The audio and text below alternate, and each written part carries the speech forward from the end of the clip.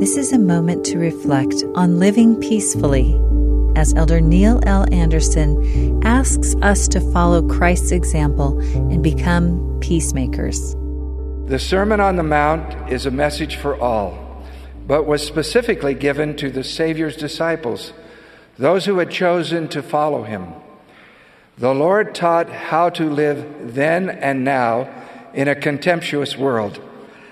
Blessed are the peacemakers, he declared, for they shall be called the children of God. By the shield of our faith in Jesus Christ, we become peacemakers, quenching, meaning to calm, cool, or extinguish all the fiery darts of the adversary. As we do our part, his promise is that we will be called the children of God. What gives us the inner strength to cool, calm, and quench the fiery darts aimed toward the truths we love? The strength comes from our faith in Jesus Christ and our faith in his words. Two important principles guide our desire to be peacemakers.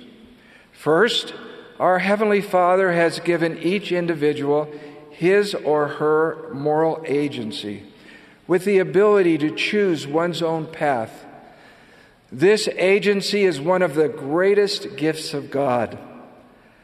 Second, with this agency, our Heavenly Father allowed for opposition in all things.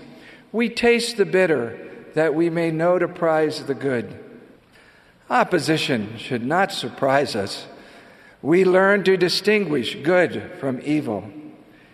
We rejoice in the blessing of agency, understanding that there will be many who do not believe what we believe.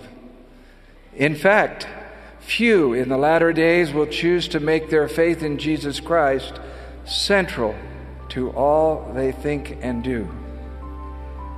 Because of social media platforms, one voice of disbelief can appear to be a multitude of negative voices. But even if it is a multitude of voices, we choose the path of peacemakers. That was an excerpt from Elder Neil L. Andersen's talk, Following Jesus, Being a Peacemaker. This is a moment to reflect.